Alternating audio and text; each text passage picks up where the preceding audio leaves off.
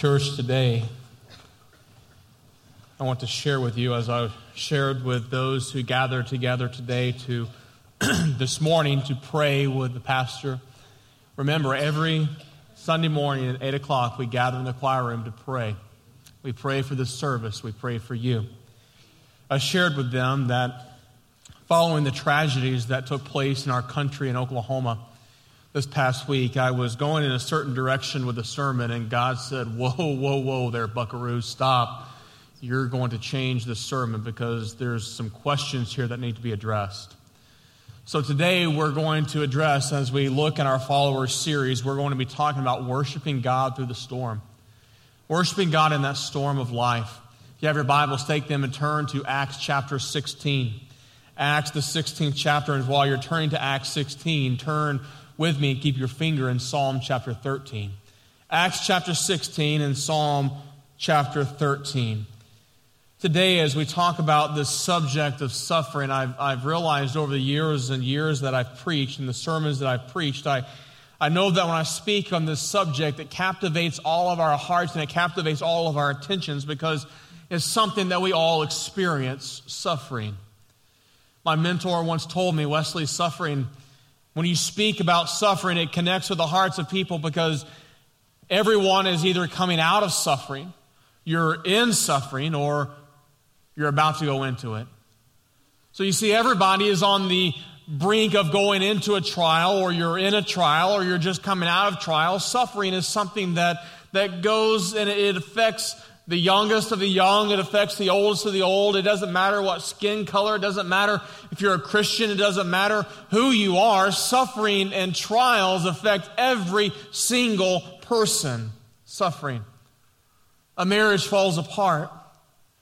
A child rebels, or a child dies, as we saw in Oklahoma, with not only the children, but so many losing their lives and losing their homes.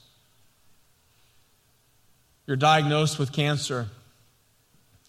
Random acts of violence take place, like what we saw in Boston during the marathon, or what's taken place now in England. Have you seen what happened in England this past week? These radical Muslims taking a meat cleaver out on the street of London and decapitating people as they're walking by in the middle of the day. Horrific. And we look at these things and we say, how in the world could a good God allow these things to happen? We're going to address that question here today. But before we address that question, let me say, it suffice to say at this moment, that I'm confident that Scripture provides. Scripture is relevant. Scripture answers the deepest hurts of our life. I'm also convinced that the Scripture is not only adequate to take us through the storm, but it is also there to hold us as we walk through it. That God is not simply adequate as we walk through the storm, but God is worthy of our worship no matter what it is that you go through in life. The background of Acts chapter 16 is this: Paul and Silas, these two men that God has formed and is using in a mighty and powerful way, are walking through the city of Philippi. And in the book of Acts, we see that Paul and Silas walking through Philippi. In fact, the Bible says they were walking to the meeting house to pray. They were walking to church one day, and they were going to pray one day, and they walked by this little girl who was possessed by a demon, and God said to them, to these two men, stop and cast this demon out of this girl in the name of Jesus. They listened to the voice of God, and they stopped, and they called that demon out of that girl, and that demon left the girl. And the Bible says that these two men, Paul and Silas, were arrested. Get the picture. They were doing God's work. They were going to God's house, and they wind up in jail. How does that work? Where is God in the situation? Sometimes it's not okay, and it's always okay to ask why, but oftentimes when we ask why, we're not going to get the reason why, will we? Oftentimes we ask the question why, maybe we're asking the wrong question. Because you see, the reality is we all face trials. We all face times of trouble. We all face tragedies in life. Maybe it's not meant for us to know the why these things happen. Paul and Silas, they didn't ask why, but notice what happened. What did they do? When they got thrown in jail, did they say, woe is me? I was going to church. I'm a good Christian. I was reading my Bible. I was going to pray. God, I did what you told me to do, and now I'm sitting here in jail. Were they shaking their fist in the face of God? No. See what they did. Acts chapter 16. And look at verse 25. Acts chapter 16 and verse 25 says, about midnight, Paul and Silas in jail, they were praying and they were singing hymns to God, and the prisoners were listening. Here's these two guys, and they're thrown in jail, and I just envision Paul and Silas having voices like mine, not able to sing a lick. And these guys could care less who heard them. They were sitting in jail, chained to this jailer, and they were worshiping and praising and singing worship to God. That's what these men were doing in the middle of their test, in the middle of their trial. Now turn over to Psalm chapter 13. We're going to see another example. See, Scripture is chock full of this. This is why I say that our response when we go through trials, when we go through tragedy, when we're going through temptations, when we're going through these, our response as followers of God is to have a heart of worship. We see it again in the life of David. Psalm chapter 13. In Psalm chapter 13, David wrote this psalm as he's being pursued by King Saul. Things seem to be out of control in David's life. David is supposed to be the next king. Saul is the father of his best friend Jonathan. And David is doing all of these things because God has told him to do them. He slayed Goliath. He's rallied the troops. He's doing all of these things because God has told him to do them. But King Saul, for whatever reason, became very jealous of David. He was jealous of David's popularity. And for years of his life, Saul was seeking to kill David.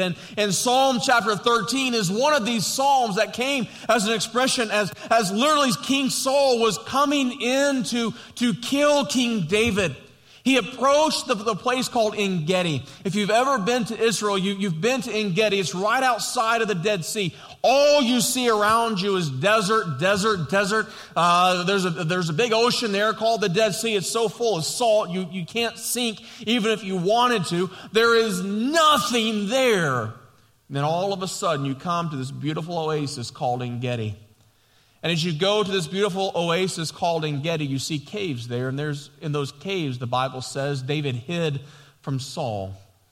And he cries out his heart as he's hiding in these caves of En-Gedi. He cries out to God in his pain, in his tragedy. And notice what he says in Psalm chapter 13. He cries out, how long, O Lord, will you forget me forever? How long will you hide your face from me? How long must I take counsel in my soul and have sorrow in my heart all the day? How long shall my enemy be exalted over me? He's crying out against King Saul. Then he turns his attention. He says in verse 3, consider and answer me, O Lord, my God. Light up my eyes, lest I sleep the sleep of death. Lest my enemies say I have prevailed over him, lest my foes rejoice because I am shaken. Notice verses 5 and 6. But I have trusted in your steadfast love. My heart shall rejoice in your salvation. I will sing to the Lord because he has dealt bountifully with me. So how do we worship in the storm? How is it even possible to worship God in the storms? Because let's be honest, and let's be very real, that when the storms happen and when those really, really bad storms happen, when tragedy strikes and it grips a hold of your marriage or it grips a hold of your life, Pastor, are you telling me that my response is to worship? Well, that's not our natural response, but that's what we see over and over and over again through Scripture.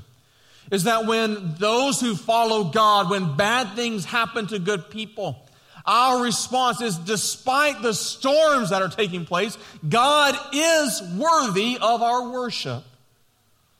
Let's begin with this reality. We all experience tragedy. We've already said it. We all experience tragedy.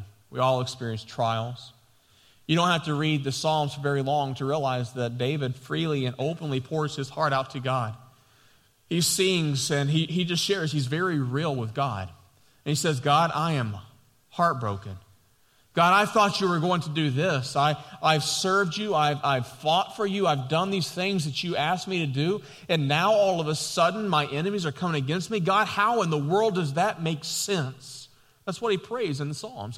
He's very open. He's very open. He's very real to God in these times. And in verse 2, he almost seems disrespectful. In verses 1 and 2, he cries out, how long, O God? How long, O Lord? How long, how long, how long? He says it over and over and over again. This is David's way of saying, God, I'm hiding here in this cave and I'm crying out to you. I've been crying out to you for years as this guy is trying to take my life, and I've done nothing but love him and support him, but he's trying to take my life. God, can you hear me?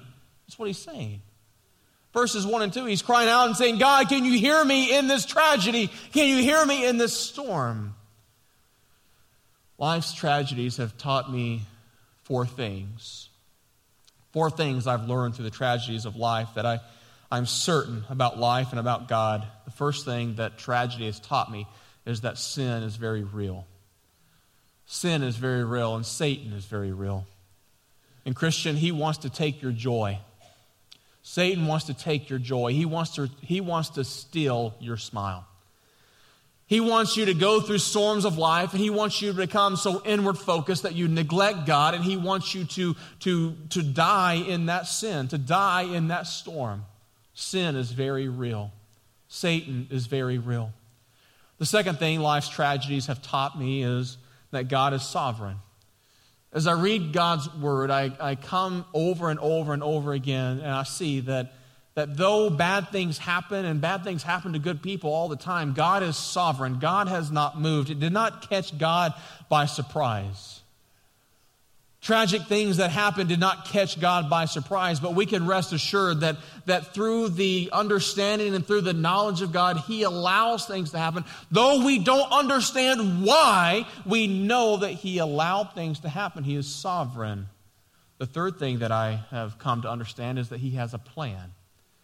God has a plan. Though we may not understand it, though we cannot come to grips with the things that happen in our life and what happened in the world, we understand as we read God's word that God ultimately has a plan. You read the book of Exodus and you see that it took the death of the firstborn sons in order to let the Jews go. You flip over to the New Testament and you see that it took the death of these young boys when Jesus was just a young child. Herod killed these children. Over and over and over again, you see that God has a plan. His ways are not our ways. His ways are higher than our ways. And I submit to you that no matter what you're going through in life, if you understood why you're going through what you're going through, that's not going to help you anyway. It wouldn't. If you lost someone, it's not going to get them back if you knew why they died. If your health is failing, you knew why your health was failing, that's not going to get your health back. Maybe the wrong question. Maybe we're asking the wrong question. Yes, it's a natural response to say, why are these things happening? Maybe that's a natural response. But I was reminded actually in another prayer meeting. At 6 a.m. every Thursday morning, a group of men meet here at the church, here in this sanctuary, here in our complex of the sanctuary, just a room right over here on the side, and we meet and we pray. There's so many men coming, we're going to have to get a new room soon.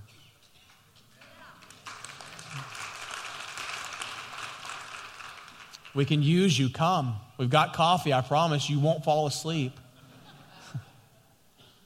But I was reminded during that prayer meeting that one of the men spoke up and he said, that it's through great tragedy that God brings great blessings. And how true that is. It's oftentimes that when we look at Scripture and we look at our own world and our own reality, it's through those great tragedies of life that God somehow turns it around and brings great blessings. Christian, listen up. whether he spares us from the storms, and praise God for the storms that he spares us from. Only he knows the storms that we have dodged because his hand of protection was there moving us. Whether God spares us from the storms or he encourages us and walks with us through those storms, God is still worthy to be praised. He's still worthy to be praised. I call your attention to Job. The Bible says that this man named Job, he was an upright man. That's not my words, that's the words of the Bible. That doesn't mean he's perfect. You see, no man can live without sin. If a man says he's without sin, he lies, and the truth is not in him. So Job was not a perfect man by any stretch, form, or imagination, but Job, it says, was a righteous man. He was a godly man. He walked with God. Though he did sin, yes, he sinned, he was still an upright man, a righteous man. And Satan took everything from him. Satan took his money, he took his children, he took his health. And the question that Job is faced is the same question that you and I are faced when all hell breaks loose in our life. Is God still worthy of our praise? Job's friends, if you could call them friends, these guys who came around and gave him poor counsel, they came around to Job and they said, well, Job, the reason why you're facing all these tragedies in life is because you have sin in your life. You ever heard that one? These other friends come around and say, Job, the reason why you're walking through what you're walking through, the reason why all these tragedies are happening in your life is because you're not walking close enough to God. You need to read the Bible a little bit more. You need to pray a little bit more. You need to fast a little more. Have you heard that one before? Here's the reality. 1 out of every 1 person's people, whatever, suffer. Doesn't matter how close you walk with God. The reality is we all sin.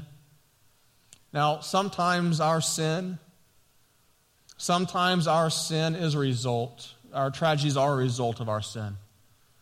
Sometimes when we're facing trials of life, it is because of our own doing.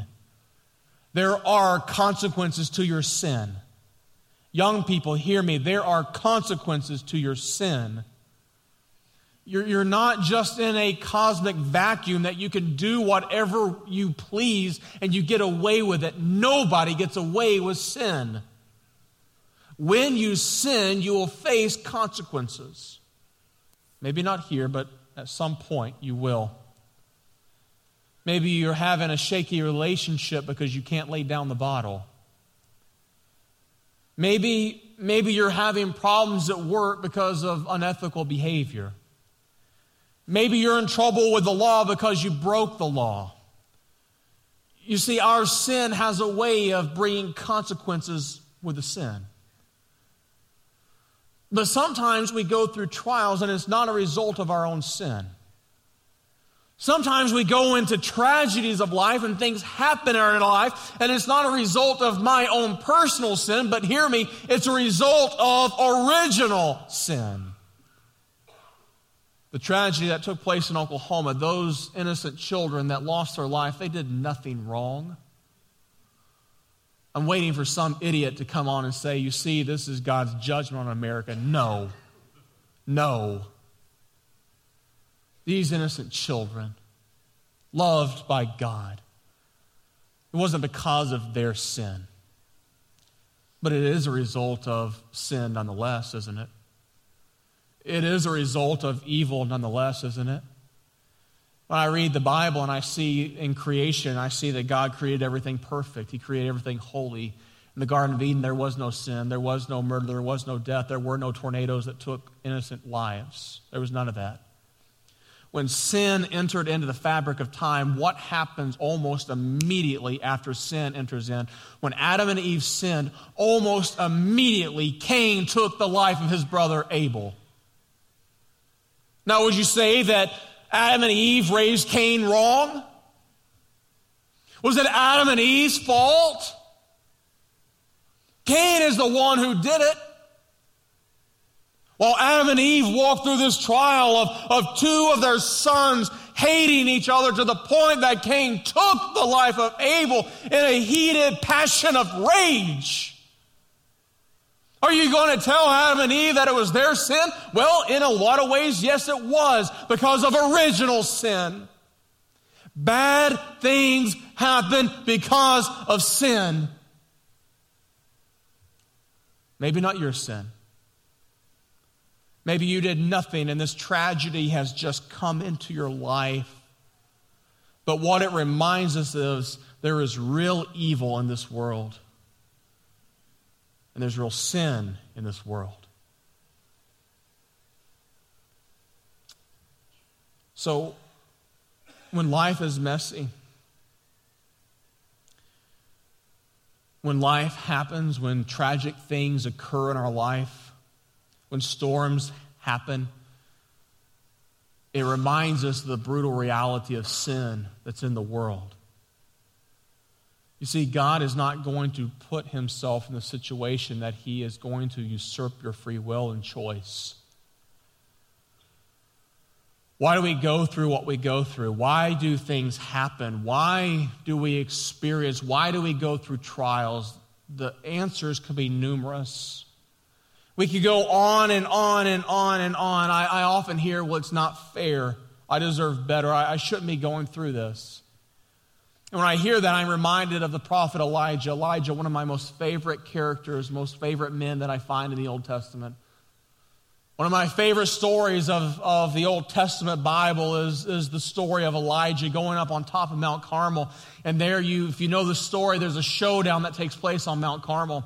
The prophets of Baal, they tried to call down fire from God to consume the offering. They cut themselves. They're praying, they're crying out, and they go on and on and on and on, and nothing happens. And Elijah comes up and he puts the offering there on the altar, and they cut it up into pieces, and they pour water on top of this offering, so much so that it fills up a canal that they had dug around the altar. Water was so full there that, and he just simply cried out to God and said, "Oh God, prove that you are the God of the heavens and call out fire." And he called down fire, and fire consumed that burnt offering. It consumed the rocks. It consumed, yes, even the water itself.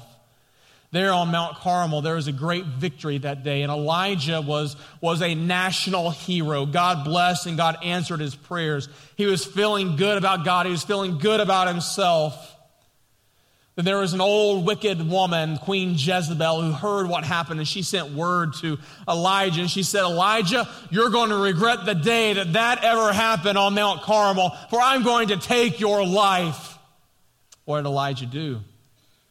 The same man who stood on that mountain and looked at those prophets of Baal, and that same man who had the audacity to pour water upon a sacrifice and still God burn it, the same man who saw all of these things, he took tail and he ran.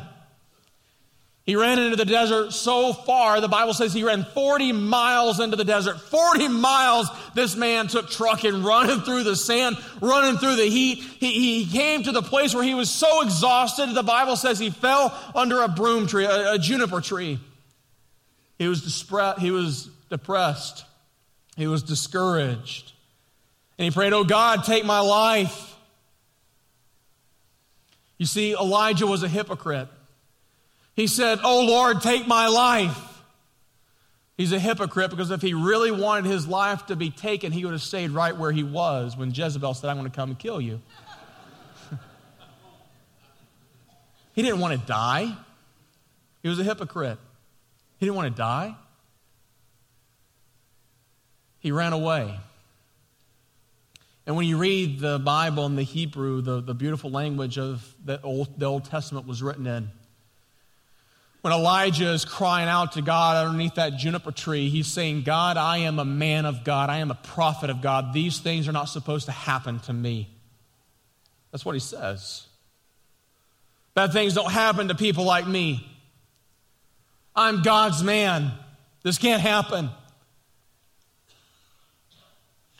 Paul and Silas had every right to say that. They were doing God's will. In fact, God told them to do what they did. They were going to God's house when it happened. Christian, listen to me. Tragic things, trials, evil, it happens to anyone and everyone for reasons unknown. A few months ago, when we were talking to the search committee here at Aloma, the first time that we flew down to Orlando, to Winter Park, to talk to the search team, things were going good, and we were having great conversations with the committee, the team, and we had come in, we had seen the beautiful facilities, and we had seen all the great things. Everything was going really, really good. And, you know, when people say when things are too good to be true, they probably are. Sarah and I sat in the Orlando International Airport the day that we were flying back to Nashville. And we had a conversation. We had a very real conversation. We said, God is all over this.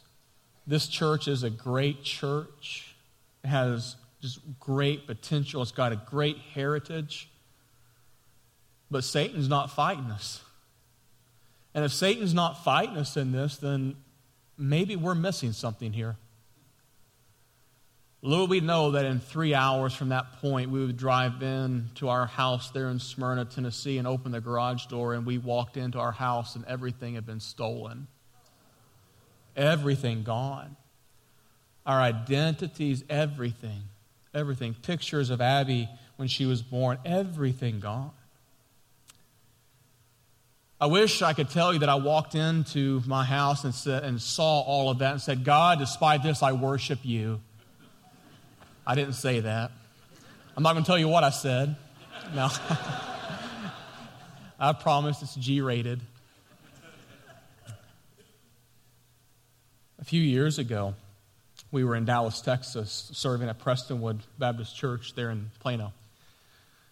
I was going home for lunch, as I so often do, to meet with Sarah, and on my way home, I got a phone call from my father who said, Wesley, are you sitting down? I said, well, yeah, Dad, I am. What's going on? He said, well, I've got some bad news. I said, well, what is it? He said, Brad, your older brother has committed suicide. Let me tell you that when that happens, when tragedy enters into your life, whether it's a home robbery or whether it's the death of somebody that you love that feels like it was snatched away from you, when bad things happen, when tragic things happen in your life, let me tell you, our natural response is to do what Elijah did. Say, wait a minute, God, this isn't right. This isn't right. You called me to this. This isn't right. This isn't fair. Why did you do this, God? That's the natural response. But what we see from David and also what we see from Paul and Silas is what our spiritual response should be. Right after our house was broken into, I texted the team and told them what happened, and immediately my phone started buzzing with texts, with scripture, with worship from the people from this church. When that happened with my brother, and I went and I shared that with my pastor, Jack Graham, and he embraced me. He said, whatever you need, you've got. However you need to get back to East Tennessee, you've got it. People came out of the woodworks, coming to our house and praying with us and worshiping God with us. And let me tell you, that was the most intimate time I've ever experienced with God. In those times of trial, in those times of pain, in those times that we say, why are these things happening? It's in those times that is the most genuine form of worship you'll ever experience. And the fourth thing that I've learned through trials is that He is to be worshiped. When Jesus cried out in prayer near the end of His life, as He was there in the Garden of Gethsemane, and He cried out, the Bible says that He was so emotional in His pain that He was sweating drops of blood. But yet, go back and read that great prayer there in the garden, and He actually worships God through His prayers. Despite the tragedy, despite the bad things that happen, despite the trials that you go through, our response as Christians, no matter what level it is, our response as Christians is to praise and to worship God. Say, God, I may not know why. Let me tell you, I don't know why my brother did what he did. I don't know why my brother had to die the way he did. I don't know. And let me be perfectly honest with you. Even if I knew the reason why that happened, that's not going to bring peace to my life. That's not going to bring him back. And in life, many of us, all of us around this room, we've experienced trials of life. And you've asked that question, why? That's a natural question to ask, isn't it? Why?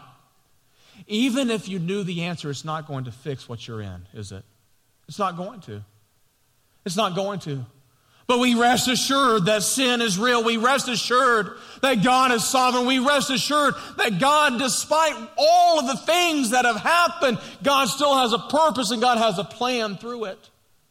The hardest sermon I have ever preached in my life was standing before the casket of my brother. And as I preached that sermon, he did some bad things in his life. He made bad choices in life. And don't think it's just alcohol. It'll kill you. Don't think it's just a needle in your arm. It will kill you. Don't think that, I can go and do whatever I want to. It will take your life. Eventually, it'll get the best of you. As I stood in the sanctuary and I preached over this casket with tears in my eyes, I did what I always do at a funeral, and I gave an invitation. As I preached and I gave an invitation, over 20 people responded and said, I pray to receive Jesus Christ as Savior and Lord. Now let me say this. Did that fix things for me? No. That didn't bring him back. But it helps me to understand that even through this tragic event, God has a purpose and God has a plan. Now, I may not be able to tell you why things happen in Oklahoma. I may not be able to tell you why things happen in your life, why the bad things and the tragic events happen. I can't tell you and answer the reasons why they happen, but I can tell you that God has a plan and God has a purpose through it. He does. He does.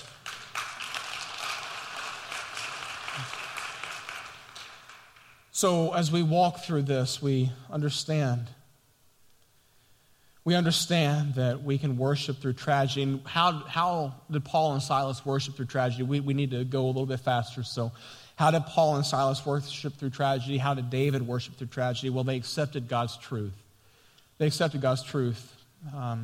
Look back at Psalm 13 and verse 3. It says, how long must I take counsel in my soul and have sorrow in my heart all the day? That's verse 2. Verse 3, consider and answer me, O Lord my God. If you have your own Bible, and you mark in your Bible, underline that phrase, O Lord, my God. Light up my eyes lest I sleep the sleep of death. He says, I called out to, O Lord, my God. You see it there in your Bible? In the Hebrew, he says, I cried out to Jehovah, my Elohim. Jehovah, my Elohim, both names of God. Both names of God that pack very rich meaning for where David was in his life. He said this, he said, Jehovah, my Elohim. Jehovah, the God of promise. Elohim, the God of power. So he said, I call out to you, the God of promise and the God of power. Here's what he's saying. He said, God, you promised me in the past, and you have the power to keep your promise. That's what he's saying.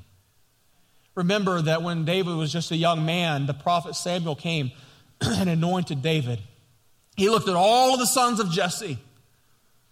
Nope, that one's not right. Nope, that one's not right. Nope, that one's not right. And they came to little David, little shepherd boy.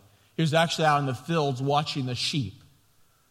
And Samuel said to Jesse, are these all of your sons? And Jesse said, well, no, I've got this young little boy, but his name's David. He's out in the sheep somewhere. He's out doing something. And Samuel said, go get him. And Samuel saw David and he said, this is the man who God is going to use to be the great king of this nation. He laid his hands on him. He anointed him with oil. From that day forward, David had the promise that he was going to be the next king of Israel.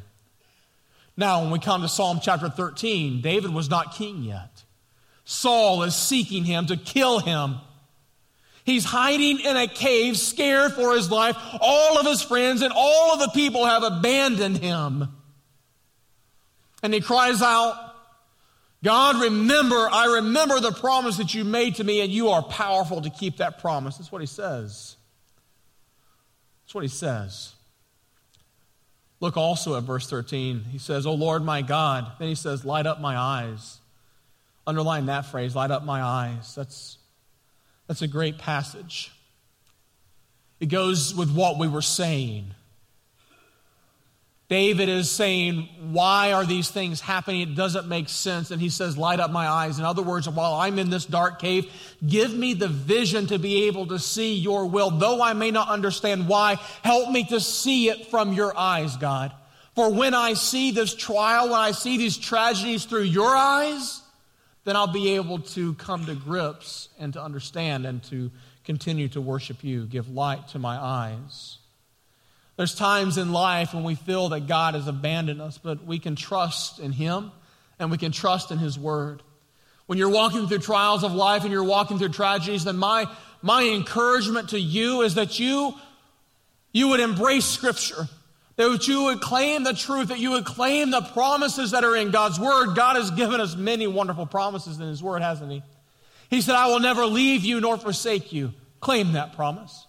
When you feel like you're all alone in a storm, claim that promise that God said, I will never leave you, nor will I forsake you.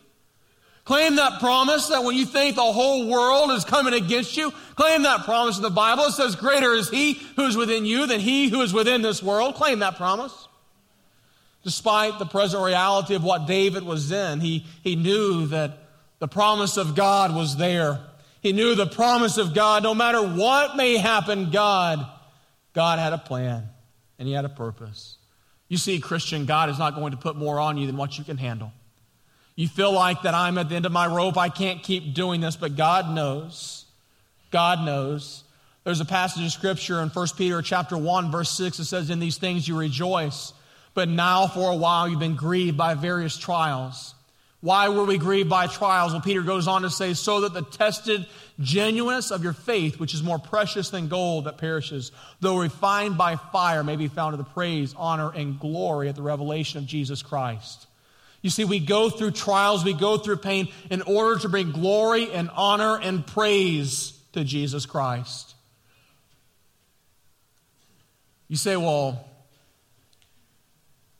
I hear these preachers on TV and they tell me exactly what Job's friends told him. The reason why I'm going through what I'm going through is because of sin in my life. Well, that could be, but more often it's not. More often it's just sin in general. You're going through trials. It's not something of your direct doing, but things are just happening. Realize this, you can experience triumph. That's verses 5 and 6 of Psalm 13. Look at it. It says, but I have trusted in your steadfast love. My heart shall rejoice in your salvation. I will sing to the Lord because He has dealt bountifully with me. You see that in verse 6. Underline that phrase, He has dealt bountifully with me. That phrase in the Hebrew as well as in the English is not present tense, it's not future tense, but it's past tense. He said, oh God, you have dealt bountifully with me, past tense.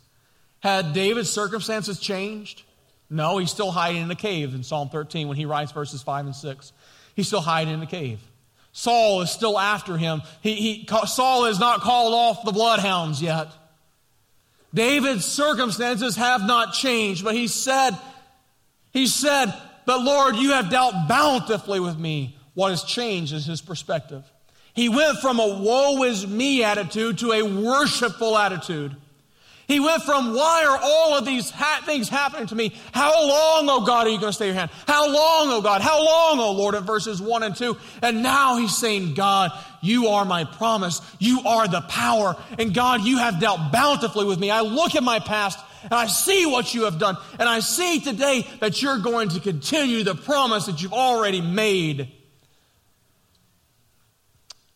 David had gone from tragedy, he experienced truth, and now he's in triumph. We see that oftentimes in life, man's desperation is God's opportunity.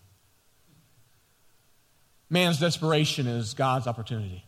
When we come to the place in our life where we're at the end of our rope, when we can't do anything ourselves, that's the greatest time that God brings His greatest blessings.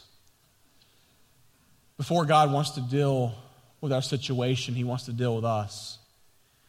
We want Him to fix our circumstances, don't we? But He wants to fix our character. We want Him to change our situation, but He wants to change us. It's at these times in our life, when we're at the end of our rope, that when we walk through tragedy, when we walk through trials, I shared a couple with you, and I didn't share those for you to feel sorry for me. The reality is that you're sitting right beside somebody who has walked through just as tragic of events as Sarah and I have. We all walk through tragedy, and through tragedy, we experience things. We come away with things, and there's two things that I've understood as I've walked through tragedy in my own life, two things that I've understood and I've held on to. And I'm being very real here. The first thing that I've learned is the most difficult time to worship God is in the middle of the storm. The most difficult time to worship God is in the middle of the storm. But it's my worship that's in that storm that's often the most real and genuine.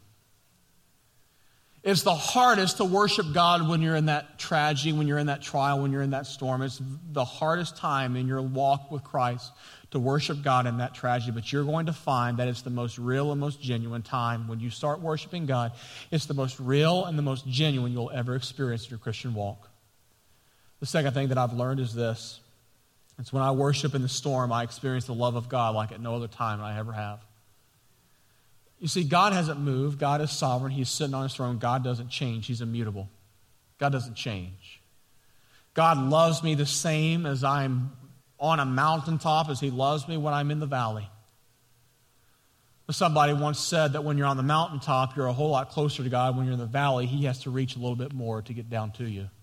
I don't think that's biblical, but the reality is this. It's when we're in the valleys of life that when you reach out to God, you're going to come into a relationship with God, and you're going to grow closer to God through those storms of life. I don't understand that. I don't know why that is. But it marks the truth of 1 Peter 1:6, the passage we already shared, that in those things you rejoice, you've been grieved by trials, so that you may become the righteousness of God. Through the trials, it brings holiness. Through the trials, through the refining fire of trials and tragedy, it burns away the chaff, it burns away the sin, it burns away the things that are not of God, so that when God looks at us, He sees His reflection. Tragedy has a way, first of all, and you look back at Elijah and you see this, tragedy has a way to make us look inward. Woe is me, doesn't it?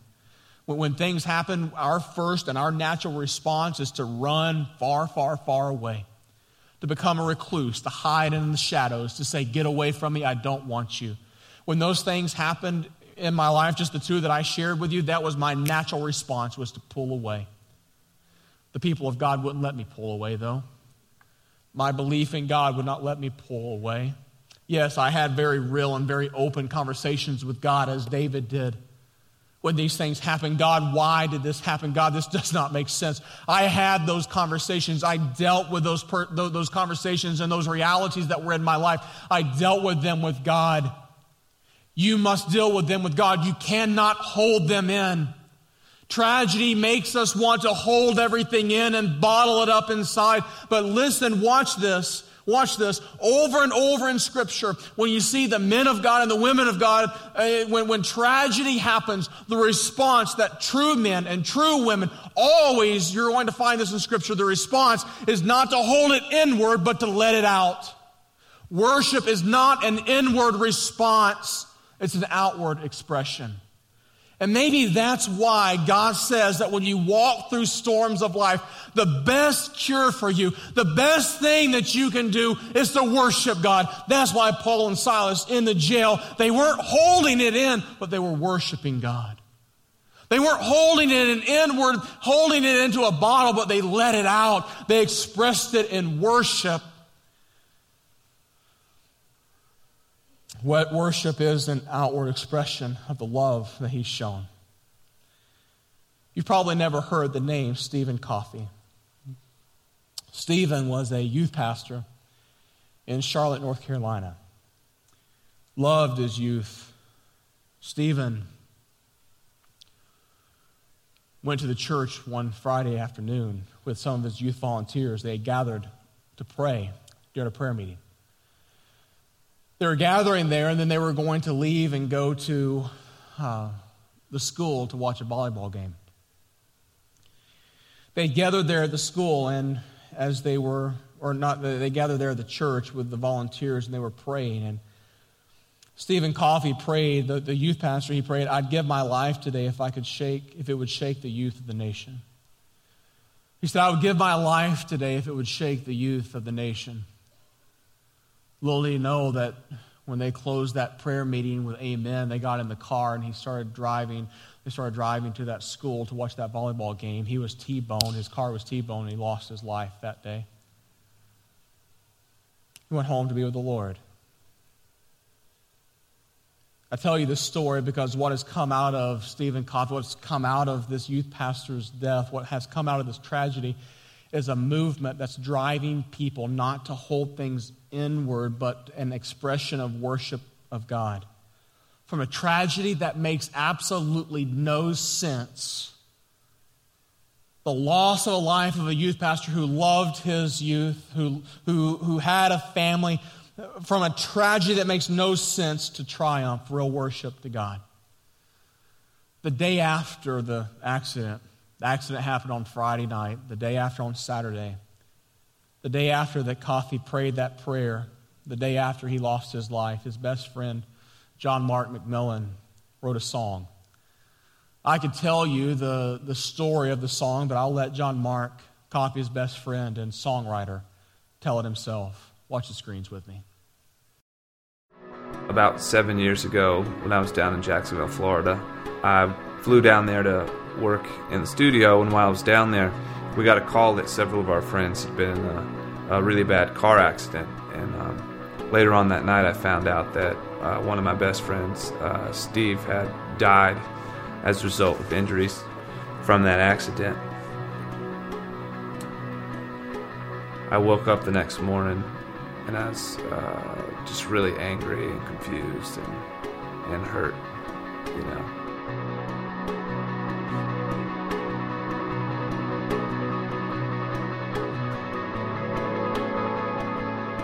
And I process things through music. You know, that's just how I do deal with my issues. And so I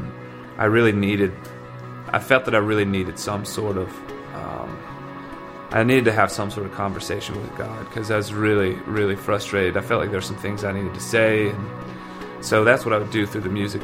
And that's really a lot of where the song How He Loves came out of, was I needed these words. I needed this conversation. I'm really looking forward to playing music tonight. I'm really excited to be with all the people who are going to be there. He is jealous of me. Love's like a hurricane. I am a tree bending beneath the weight of his wind. And the love I'm singing about in that song is not a pretty, clean. It's not a Hollywood hot pink love.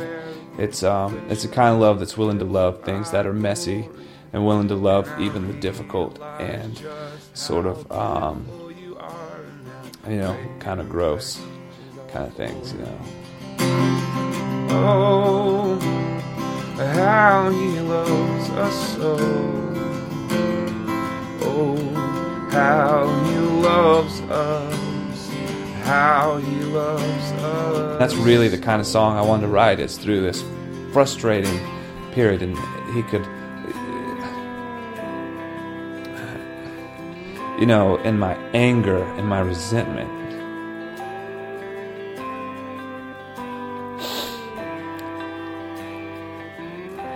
and in my frustration, He could still love me through that.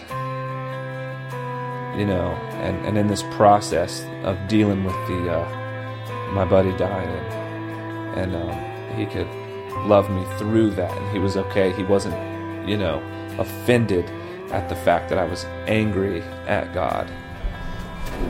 Just looking at these old lyrics, you know, you think after 7 years, it's still really tough. This song isn't a celebration of weakness and anger. It's a celebration of a God who would want to hang with us through those things, who would want to be a part of our lives through those things. And despite who we are, He would want to be a part of us and be a part of our community and be a part of our family. And that's the kind of love I think I'm talking about. Brings a different perspective, doesn't it? The truth and the reality is that there are hurting people in this room right now. There's hurting people, and for whatever reason you've held that in, you've bottled it in,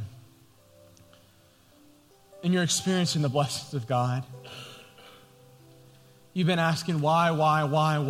You've been like Elijah, and you've been under that broom tree, under that juniper tree for a long, long time. It's time to let it go. There are people in this room who may have never walked a mile in your shoes, but they've walked through what you've walked through. You don't have to walk through it alone. We, as a church body, we want to come with you and come beside you, but we've got to stop being fake. We've got to lay down these things and say, okay, I understand that tragedy. I understand trials. I understand that these things happen. And as he said, the love in this song, sometimes love is dirty. Sometimes love is not the Hollywood hot pink kind of love. And it's the kind of love that we've all experienced. We're going to go into a time of response where we're going to sing this song again, How He Loves. And it's a time for all of us to be able to worship God in however way we see fit. Maybe you need to just stay there seated and worship God through seated. Maybe you want to stand and raise up your hands. Maybe you just want to stand and sing. Maybe God has impressed upon you that you need to be a follower of Him and you need to be saved. Maybe you need to be baptized. Maybe you need to join this church. Maybe you just need to come and kneel and pray. And you see, we're not a perfect church. We're full of imperfect people, but we want to come around you and love you through all of this. Take the mask off. Lay the fakeness down. And come and for a moment of time truly worship God through whatever storm you're facing right now. I'm going to pray. When I say amen, if you need to come forward, you come forward. We'll have men at the head of every aisle. If you need to make a decision to follow Christ and be saved or to be baptized or join this church, you come, and we won't make a spectacle. We're going to keep the house lights down. That will enable you to worship God freely as if you're the only one in this room. God is speaking to many in this room. I don't know what He's saying, but you do. If you need to come and kneel at this altar, if you just need somebody to pray with you, if you want to bring your family down and pray and pour your heart out to God, whatever it is during this time, this worship moment, this time of invitation, this time of response, won't you respond in whatever way is appropriate? Our Father, we ask that you will have your way, that you will do only what you can do. And Father, we give this time to you. Father, we admit that we come broken. And Father, even though through our worship you may not fix these things, you will fix our brokenness. You will place our feet back upon that solid ground. You will stand us up and you will give us a song to sing even while we're jailed in a jail to a jailer. You'll give us a song to sing. Even though we may be in a cave and those are seeking our very life, you will give us a song to sing. So God, give us a song this day, we ask in Christ's name. Amen.